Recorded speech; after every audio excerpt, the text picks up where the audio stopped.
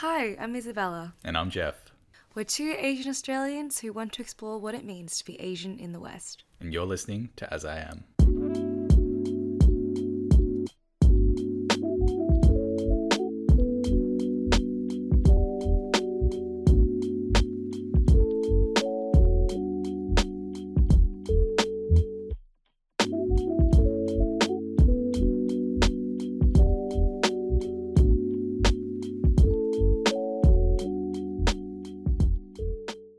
Hi, Jeff and I are super excited tonight to be sitting down with two of the four co-founders of Scoopy Milk Bar, Angelo and Tessia. Scoopy Milk Bar, if you don't know already, is a Melbourne-based store that was established in 2018 that specializes in bingsu, a Korean-shaped dessert. How are you both today? It's so good to see you. Yeah, thanks for having us. Yeah, really good. So good to be here. Welcome to the show. Welcome. Yeah, I mean, I feel like Scoopy is one of those places where I felt like I went to, and bingsu was always a dessert that I really liked, and it's really great to kind of see you guys grow so quickly. It's everywhere. Over the last years. It's everywhere. everywhere. It's amazing. I can't open Instagram without seeing it. Like someone I know is there, and you've got the classic shot, just like pouring the condensed milk. Never gets old. And it's delicious. Yeah. Actually, before we start, quick one. What is your favorite flavor? Just out of curiosity. So mine personally is Royal Taro, and I think, that's probably the basic answer. A lot of people will probably agree with me when they say Royal Taro is the best. But I think it's just such a high quality flavor, and it's very unique, and it's something that's like super close to me because I grew up drinking taro shade, Taro milk tea, yeah. Taro, ice crushed bubble tea growing up. Nice. So it's a very nostalgic flavor. It's probably my favorite. For me, it changes all the time, but I think my Thai Times, or the Thai milk tea flavor, is my favorite. Oh, amazing. Now I'm getting hungry. I mean, just to backtrack though, how did the idea for Scoopy come about, and where did the name come from? So it all started back in 2018. And I think that year was a year that Angelo and I were traveling quite a fair bit. So at the start of that year, we had spent 5 weeks in Japan. And then later in the year, in the middle of the year, we spent 3 weeks in the USA. And we actually tried bingsu for the first time in the US, down in San Diego, at a cafe called Mango Cafe. And it was recommended to us from an uncle who lives down that way. And he was super excited about this new dessert spot that just opened up next to his house. And he really wanted us to go and try it. Yeah, it was an amazing looking dessert. We were blown away with the presentation and the experience. And then when we came back to Melbourne, it was like, where can we find this? Within our city, and we couldn't find it. We tried a couple of different places, and they did offer bingsu, but it just wasn't the same quality and experience that we had overseas. So we I was the one who was craving it like crazy because it was coming up to summertime when we came back from the US, and nothing beats the heat like a bingsu. But it just wasn't the same. And then, we kind of just was one evening after dinner, we kind of just was playing around with the idea. And I kind of said to Angelo, and I said, hey, how about we start a business that sells bingsu? And then since then, it's just been like a whirlwind of events. And it's so surreal sometimes about how we're even in this position, after just that one conversation about saying, hey, how about we just start it and see what happens? Yeah. Yeah. I mean, that's where all the best ideas. Yeah. Yeah, it's just those small conversations, and then it's that leap of faith that you take, and then a year later or 3 years later, you're like, wow, I can't believe we've come this far. But what's the history of bingsu as a dessert? I feel like it's really blown up as the it dessert. It's something that's really popular and something that people want to eat all the time because one, it tastes amazing and it looks pretty. Does it have a longer history though than the last 5 years when you've sort of seen that popularity come up? In terms of the history of it in Melbourne, I would say you have your dessert stories Yeah. who really like introduced shaved ice to Melbourne. So you have, I think that's the Taiwanese version. And then I think you had a couple of Malaysian restaurants introduce their version of it, which is ice kacang. Yeah. I don't know whether the Japanese version of it has ever reached Melbourne shores. That is Yeah. kakigori. I've never seen it. Yeah. No, yeah, Jeff, it's- time to start a business. I think it's time. Yeah. It's time. it's massive though. Yeah, I think in terms of like the history of it, like I think shaved ice desserts is such a universal dessert for like all Asian countries like China, Japan, Korea, Taiwan, Vietnam, Thailand. Everyone has their own like version of it.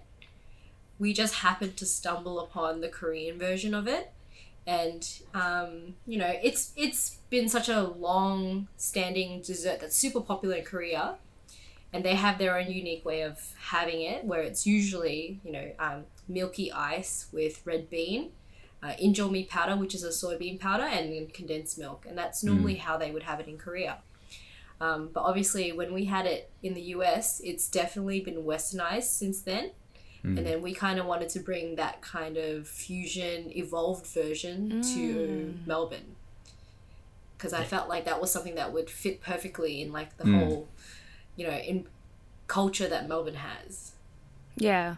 And just to, I guess, bring it full circle as well. I mean, are all the co-founders of Scoopy all Asian Australians as well? I guess there is that kind of cultural connection to it as well, I would presume. Yeah, so the four of us are all of us except for Angela are all Australian born. Angela was born in New Zealand. Yeah, Wellington. If anyone Close cares. Yeah, shout out to everyone from New Zealand. But yeah, we were all born here, first generation. All of our parents were from, you know, their, you know, motherland country, and then they moved here. And then yeah, we were lucky enough to grow up here and start, you know, our education, our lives here, and that's something we're grateful for. No, for sure.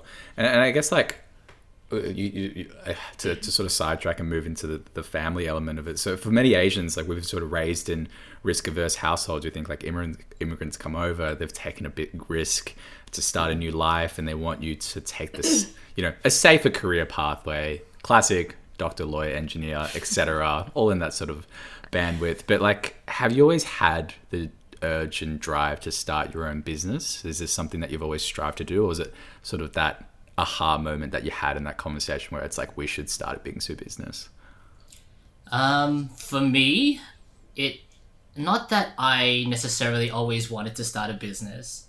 I think it really goes back to like in high school. I went to a relatively small high school. So you really got involved in a lot of things.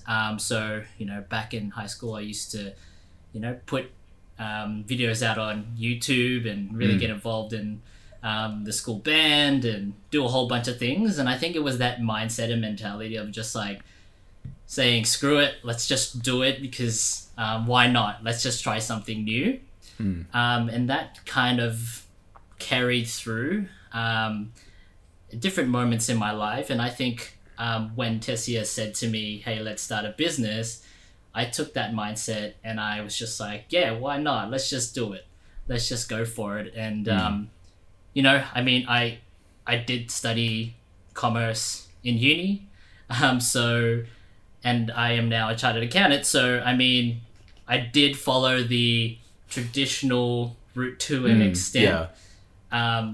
Although I wanted to do something different with that if I could. And the opportunity came, or the opportunity was created by us. And yeah, we just run with it. How about you, Tess? Yeah, similar to Angelo, I'm still very much in a very traditional pathway. I'm currently in my final year of dentistry. And when Love I it. graduate at the end of this year, I'll technically be a practicing dentist. So my parents will be very, very happy about that. But I think with myself, I personally have always been quite ambitious. But not just because like that's the type of personality that I have, but I think I always reflect back on like the risks that my parents took to get to come here. and do the things that they do. And even growing up, a lot of the first jobs that a lot of immigrant parents have are, you know, contractual work or like work that they have to do for themselves to kind of start up, because it wasn't easy back then to get a job at a company or a business, especially if you didn't speak the language. So, you know, they were already kind of paving the way of like, you know, becoming very, you know, self-driven to find ways or find opportunities for themselves. And I think that's just reflected in the way that I approach things now, so when, you know, the opportunity to kind of start a business or even think about having a business whilst I was in the middle of study was always something that I played around with when I was studying dentistry, because, you know, with the way that universities run here, you get like essentially 6 months off. And, you know, I didn't want to just work, and I didn't want to just, you know, hang around and do other things. I guess I just wanted to see what else I could do with my time to be more productive. And then, yeah, the opportunity to start a business came up. Like Angelo said, I think it's because we made that opportunity for ourselves, the way that my parents made opportunities for themselves as well when they were here. And then we kind of just grabbed onto it and ran with it.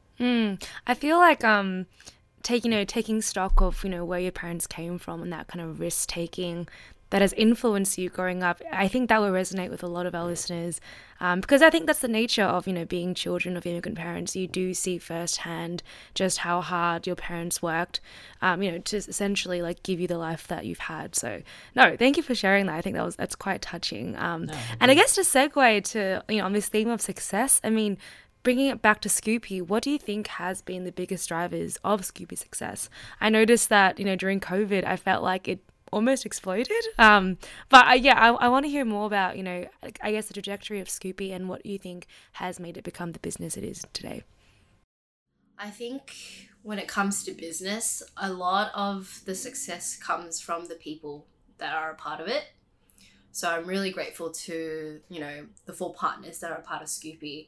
It's been 2.5 years that we've been working really closely with each other, and no one's, you know, strangled each other or chucked a fit yet. A good sign. So, and, you know, friendships are still here. Bridges have not been burnt. But, you know, like, it's definitely the people, and the people that we've hired along the way who kind of believe in our vision as well. They're the ones who have been super supportive and helped us grow the way that we have. And, you know, I think having a team where everyone's willing to adapt, change, innovate, pivot, you know, all of those buzzwords. But we love the buzzwords. Yeah, we love the buzzwords. But, you know, it actually is super important. It actually shows in their action, in the way that they approach every problem. Like, I feel like running a business is just 24/7 problem solving. It's just like every day it's a new scenario. How do we solve this? How do we get the best outcome? You know, that's essentially what I've learnt from running Scoopy Milk Bar. It's just problem solving and trying to always create the best scenario and the best outcome at all times. And I think that's something that's really been a part of why we've been so successful, because we've just been so creative and we've just continued to push no matter what the problem was.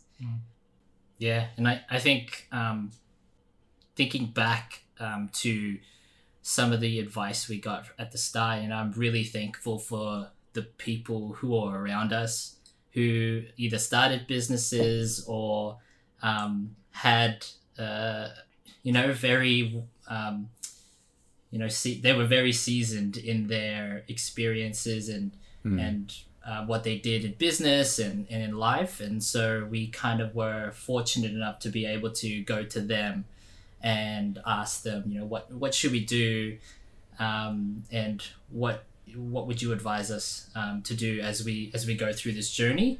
And you know, part of that was, you know, it wasn't about, you know, look to raise this much money here, or look to this area, or this type of food, or whatever. It was the first piece of advice that we really clung on to was you have to build a team that complements your weaknesses. You have to look within yourself and look what you're lacking as a team, because that will be your downfall. Yeah. So we really sought to build a team where, Tessia and I are not super creative. Tessia is probably more creative than me. She's the one that creates all the flavors and does the innovation and development. So all praise to Tessia. Yeah, what a job! If anyone has any interesting flavors they'd like to try, feel free to hit me up and let me know. I'm always down to see what new flavors. That is a dangerous call. Like, people are gonna be knocking and just DMing you nonstop. Hey, I want free bingsu. Hey, I want you to make this flavor. It's like my dream flavor. I do have an idea for you though. Oh yeah. I love corn desserts.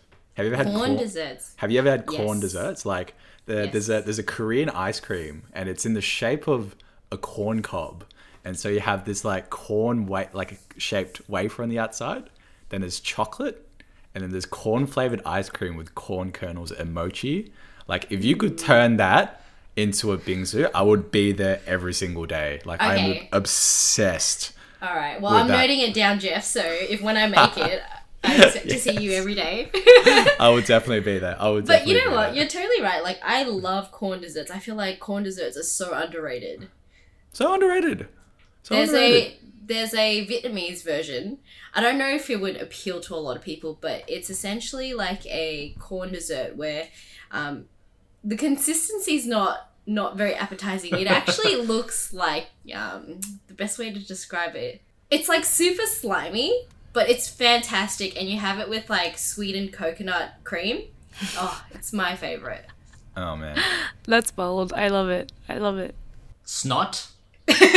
Yeah. Yeah. I was trying to avoid that word. Yeah. Yeah. Yeah. People need to try it. Like, don't knock it till you try it. I'm into that, but that's sort of like boogeyman food for, I guess, like a lot of Westerners who aren't used to that texture. Yeah. Like don't even amongst sweet things, but think about like savory things like tendon and anything that's Yeah, like glutinous that's exactly rice. right. But I love all that stuff. There's a very satisfying feeling when it kind of like slides down your throat. Hey, you That's know the what? texture. If they don't like it, more for us. Correct.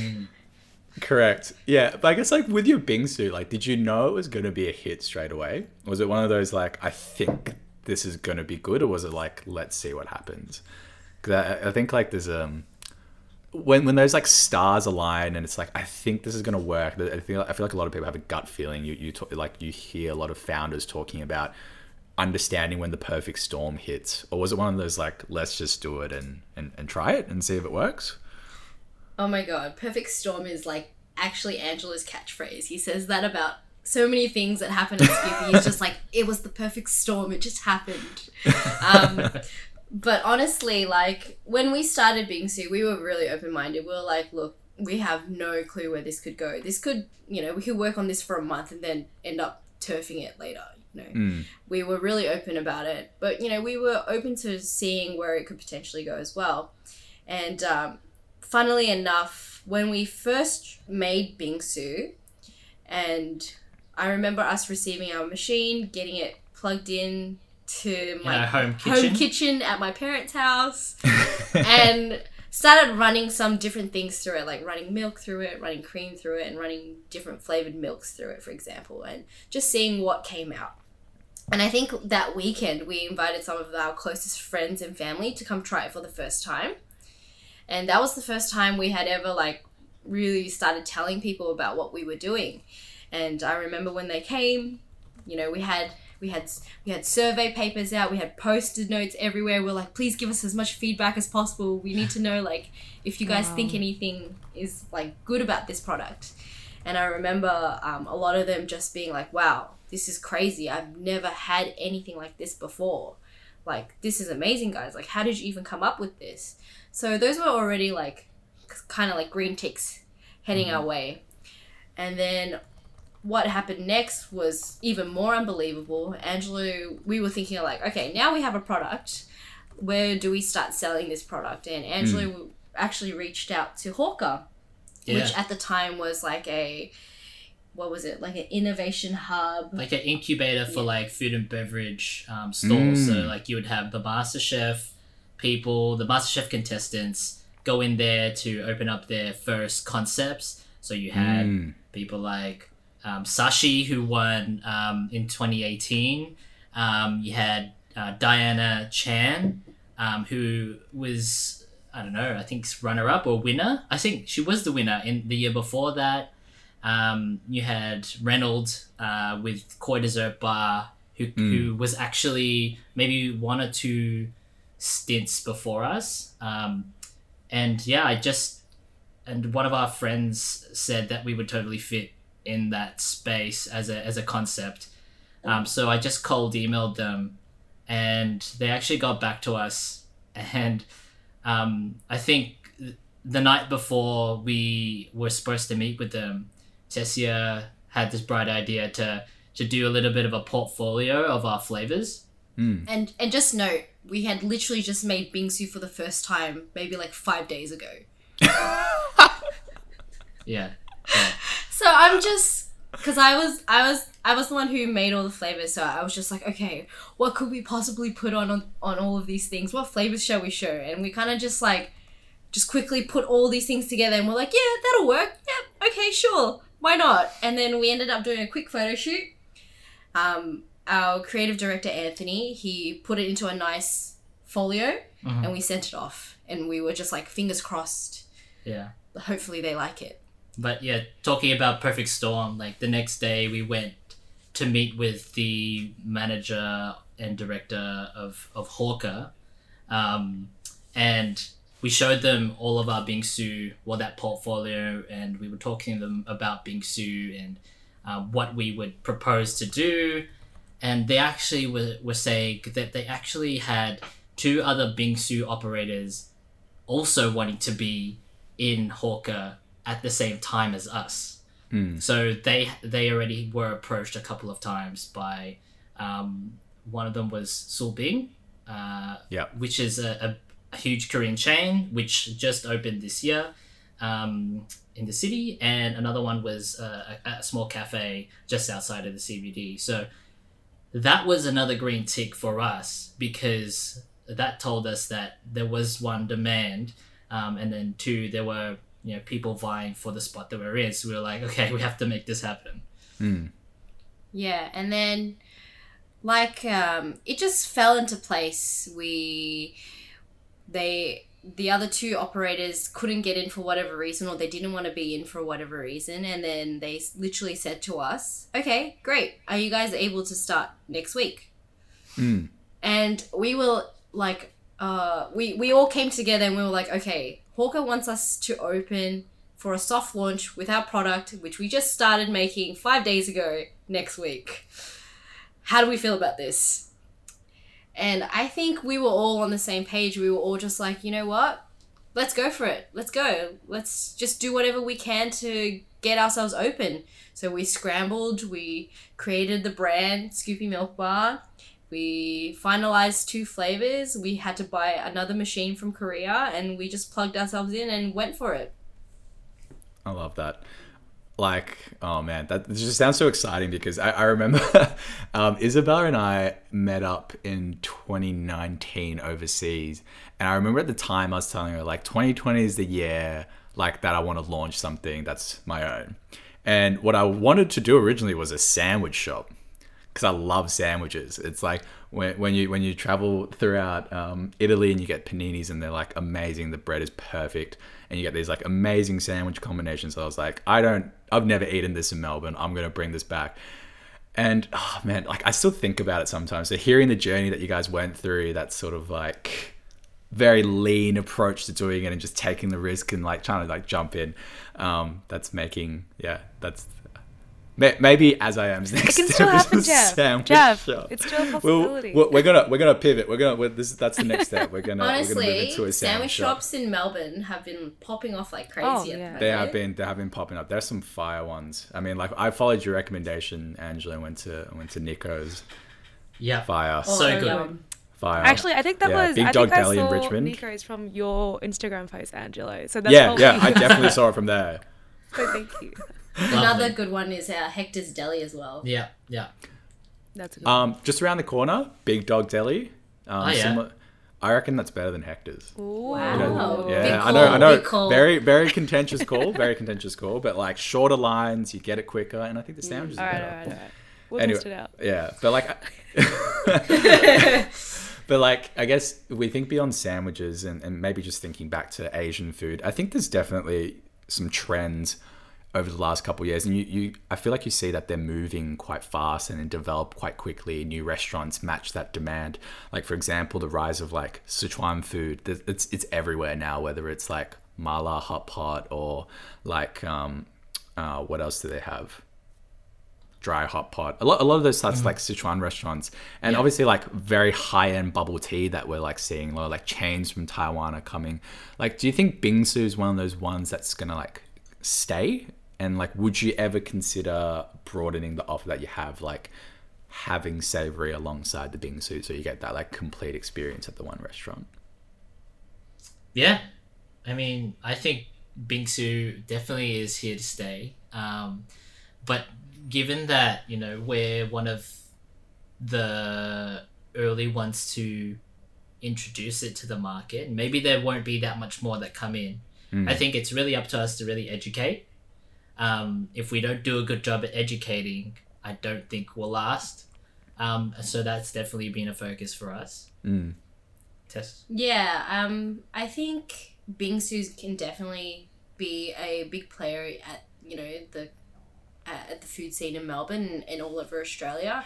Like what Angela said, I think it's really more so about educating the market and ensuring that every experience every time is a high quality one. Because we were talking to a friend earlier and he was telling us that, you know, a lot of places that follow the trends and follow the hype, they do it so quickly and in such a speedy manner that they forget the quality and they forget the experience, and they're just very focused on getting the product up and just kind of selling it as quickly as they can until before the trend ends. Whilst I feel as though our approach is very much more of a long-term plan of, you know, slowly building up the brand, educating the market, creating a name for ourselves in Melbourne, and just continuing to innovate and reinforce the quality of what we do. I think that's the difference between us and, you know, those kind of trendy places. They don't focus a lot on like what the customer perceives on about the trend. For them, it's like we need to blow up as quickly as we can, and then once the trend dies, then we'll just disappear with the rest of them. Yeah. I mean, on that note, I feel like, you know, there are a lot of new Asian restaurants in particular that are opening around Melbourne. And a lot of them are, you know, super trendy and Instagrammable, and, you know, essentially they cater towards this younger audience. I'm curious to hear your views on what you think the, you know, Asian restaurant scene in Melbourne will look like. And do you think this will be dictated by trends or otherwise, you know, staple restaurants always have a place in Melbourne? I think that, you know, you'll always have your go-tos, your classic, your mum and pop shops that, you know, just do great quality food and you know, always a hit and run every time that you go there. But I think it's definitely going to change, because I feel like the generation that's growing up now coming to the point where they can start their own businesses or take over their family businesses and transform that business. They have a more, like, it's different now because of social media and everything.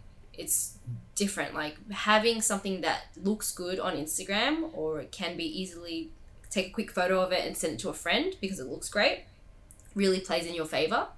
But it doesn't take away from the fact that, you know, you're always going to have those staple restaurants, and then you're always going to have those trendy restaurants too, because the way that people approach business will always be different.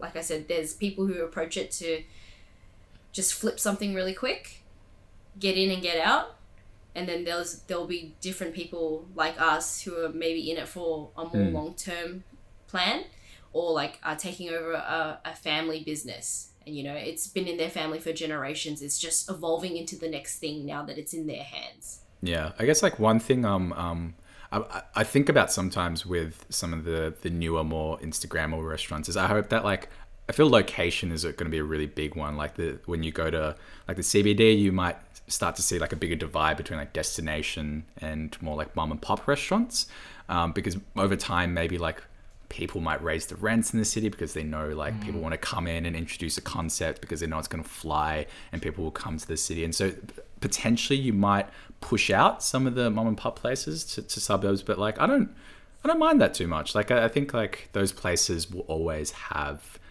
a place in like people's hearts, and like the meals you get there, regardless of, you know, level of service, because I know some of my favorite places, they just go chuck the food in front of you and they like walk off. Like I genuinely don't mind. I remember like it's a part of their charm. Yeah, exactly. There's an episode of Ugly Delicious where Alan Yang says like, if the food is good enough, I don't care if the waiter punches me in the face. And I wholeheartedly agree with that, because it's like, if you eat a life-changing thing and someone's just insulting you right next to you, I don't like, that's fine.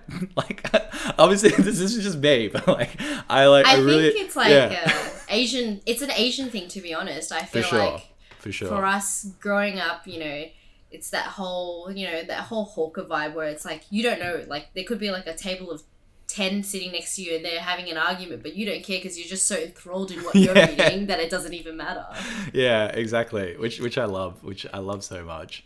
I guess like just a fun one. Favorite trend and least favorite like food trend from the last couple of years. I've definitely been, one of my favorites, being Filipino, is seeing a lot of different Filipino chefs now trying to bring up and educate people on what is Filipino food, because, you know, you don't necessarily see a lot of Filipino food throughout Australia for different reasons, but I think and this is speaking to other trends in the Asian food space, a lot the next generation of Asian Australians who have grown up here, who have immigrant parents, are now wanting to represent for their country. So, you know, you see a lot of Indonesian places popping up, you see Filipino places popping up, and you kind of just really starting to see a lot more diversity. I mean, at the start, I think a long time ago when our parents came, there was like a lot of Vietnamese and maybe Chinese restaurants, and those were really the staples. And now we're getting to see a lot more Southeast Asia, South Asia, and just really proliferating and just being more diverse. I'll think about my least favorite one though. Actually, Angelo, I'm curious, where would you find good halo halo in Melbourne? Oof. Or does that not exist? I would say, you know, there are some possibly in like somewhere in Footscray Market or somewhere in St. Albans, but there's this new restaurant that just popped up that's probably like one of the best Filipino restaurants I've been to, that presents well but then also has great food that's quite close to home. It's called Chibog, and that's in West Footscray. Oh man, All so right. we need a Jollibee in Australia. We do. That is exactly what we need. Like that best. They are hiring an operations manager. I saw the ad on LinkedIn for Jollibee Australia. Oh my god. It Are you better gonna be apply, Melbourne. Angelo? Our listeners listening. Angelo, It better be we need an in. We need an in, so Yeah, you better I'm quitting. apply. Drop everything. I'm great. leaving consulting. I think Filipino food is so slept on. It's amazing. It's like Oh my god. I think it's going to be the next Yeah. big thing. I think like Korean food's having its big moment. Like people are learning more about, it's not just barbecue, you know, you have amazing soups. Like Koreans are masters of fermentation, like all the pickles and stuff they make. So I think honestly, Filipino food, Indonesian food's like the next big thing. Like it's going to come up, and it's awesome to hear that there's actually restaurants popping up, and you know, Jollibee's going to come to Australia. Like that's that's We'll be hard. lining up with everyone else. It's very hype. I can't wait. We're gonna have a big party. What about you, Tessia? Do you have any particular food trends? Yeah, I think the one that I love is, and I'll always love because it's like one of my favorite foods to eat, is the hot pot trend. Okay. I think it's been great that like all of these different hot pot like bases have been coming out recently. Like growing up, it wasn't very much variety, and like you said before, how the Sichuan flavors have been popping up. I'm a big fan of those, and I think it's cool that it's like I think that's a permanent thing that's going to stay, and I really enjoy it, especially during the winter months. I think it's a quick, easy, high quality pick me up. But one of the trends that I hate that has been coming up is overpriced bubble tea. Yeah. Overpriced bubble tea, because I know that, you know, the milk and the tea and the jellies and the pearls and the boba, they're all the same. You know, they could make it a bit more high quality, like they could be slightly higher quality, but they slap that extra $5 price tag or that $10 price tag because they start selling it to you in like a glass jar, for example. Yeah. And I'm just like, oh, I just can't get around it. I'm just like, it's the same thing. Yeah. I think like my willingness to pay for bubble tea has definitely hit a ceiling. Once it starts creeping into this like $8-9 range, it was like the reason why I was more obsessed with bubble tea was because Boost was so expensive. Mm-hmm. Like when you were a teenager, like I couldn't really justify paying for Boost, but now it's like bubble tea is more expensive. Yeah, or more expensive. I can't believe it. Yeah, I'm with you there. But like at the risk of getting crucified, and I think this is the moment where I have to reveal this, but like I actually think hot pot's really overrated. Oh, that's a completely fair like opinion to have. I reckon like this is a dangerous thing to say in a public forum, because I tell Asian friends, Chinese friends, and they're like, "What is wrong with you? Like, what's the hate?" But let's like, for the same reason that I think a lot of people like a lot of the new soup bases, it's kind of the reason why I don't, because it feels like a sodium bomb, and it's like, fair. Yeah. I just can't, like my mouth is like, I can't eat any more of this. It's like so intensely flavored.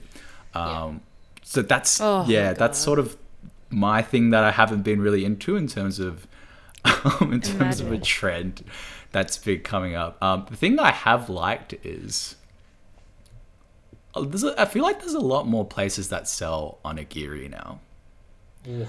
And that's like one of my favorite foods of all time. I think there's something like, I'm not Japanese like whatsoever, but the whole shape of it, how it's presented, it feels really homey, and it gives me this like very comforting feeling. And I think things like Jollibee, I always dream that like Lawson's, and you know, one day we'll come to Australia, and we'll have all those all those meals are ready to go things. So it's onigiri hits home for me, and like, yes, I think hot pot is overrated. We know a really good onigiri place that's close to our place. It's called 279. Okay. And it's 279 Victoria Street in North Melbourne.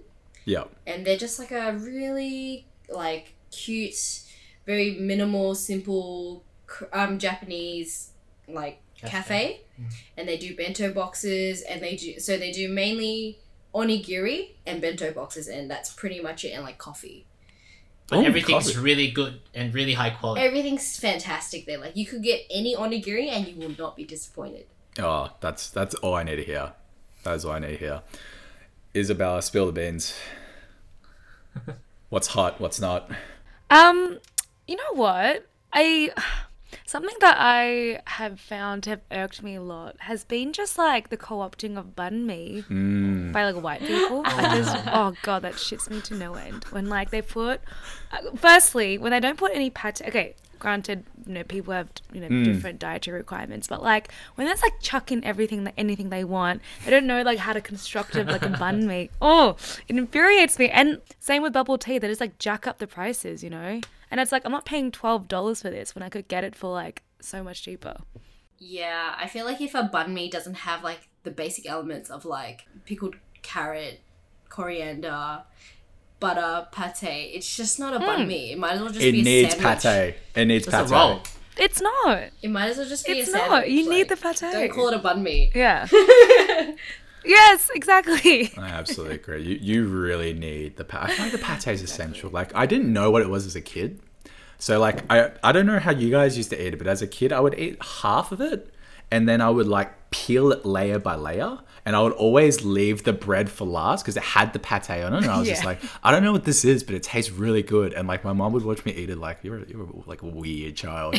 But like that was the best part. And like when I found out what it was, I was like, that's chill. Like that's it's fire. Like it tastes good. Yeah. Banh mi is the greatest sandwich ever. I think it's the most balanced sandwich and one of the most balanced foods in terms of like texture. You've got the acid. It's got like really savory and it like tastes really fresh all the time. So yeah, I'm putting it. I'm just doing all the hot takes tonight. Like I had a couple. I had a couple drinks after work, so now it's like the filters just completely come up. I totally agree with you, Jeff. I think banh mi is the number one like sandwich out there. You definitely got to put a banh mi. For all the reasons that you said. Yeah, you definitely got to put a banh mi in your sandwich shop when you do open, or couple of select types of banh mi. Yeah. As a category. Yeah. The bread is actually insanely hard to make. I've watched a lot of recipes, but to get it so airy it's a really tough job. It's an art. So I was having a look back of when we actually started Scoopy Milk Bar and made the decision to say let's start a business or take the plunge essentially. And it was actually around the same time that Subtle Asian Traits opened their page, and the same time, within 1 week of Crazy Rich Asians coming out. So I don't know if we were. I guess we were inspired back then to really try something or take a risk or something like that, because we were seeing a lot of people who look similar to us doing amazing things in the world. Even homegrown, like Subtle Asian Traits was founded by high schoolers in Northgate. So it was really encouraging to see that, and that's why we're super passionate about building an Asian Australian community to showcase other people doing amazing things, so that other people can see that and hopefully be encouraged and inspired to really do something for themselves, put themselves out there, and do it. That's beautiful.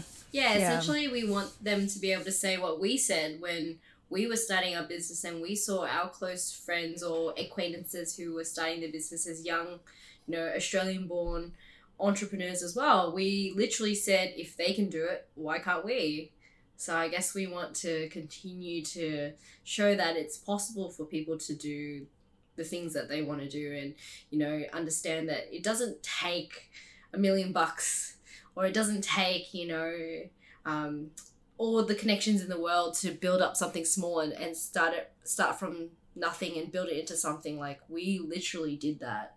And I guess we want to share our story and kind of empower as many people as we can in the Australian Asian community so that they can feel the same way, and so that we can, get those waves rolling and make some impact in the community that we live in. Oh, preach. Yeah. Preach. I think you will, I think there's so much power in, like you said, like representation and having that extend beyond our TV screens and actually into, real life businesses and actual impact. So no, thank you for sharing that. And that's I think a really lovely note to end on. So with that, firstly, I just want to say I'm really hungry now. So honestly, if you guys are still open, let me holler at you and actually order something. But secondly, just wanted to say a really big thank you to you both. It has been such a delight to have you both on and to hear your stories. So thank you so much for your time. Thank you so much for having us. Yeah, it's been a pleasure. Yeah, we really enjoyed it. And thanks for tuning in, everybody. Make sure to go check out Scoopy in the CBD. Chuck them a follow on Instagram and give us 5 stars and follow us wherever you get your podcasts. Otherwise, we'll catch you guys on the next one. See you later. Bye.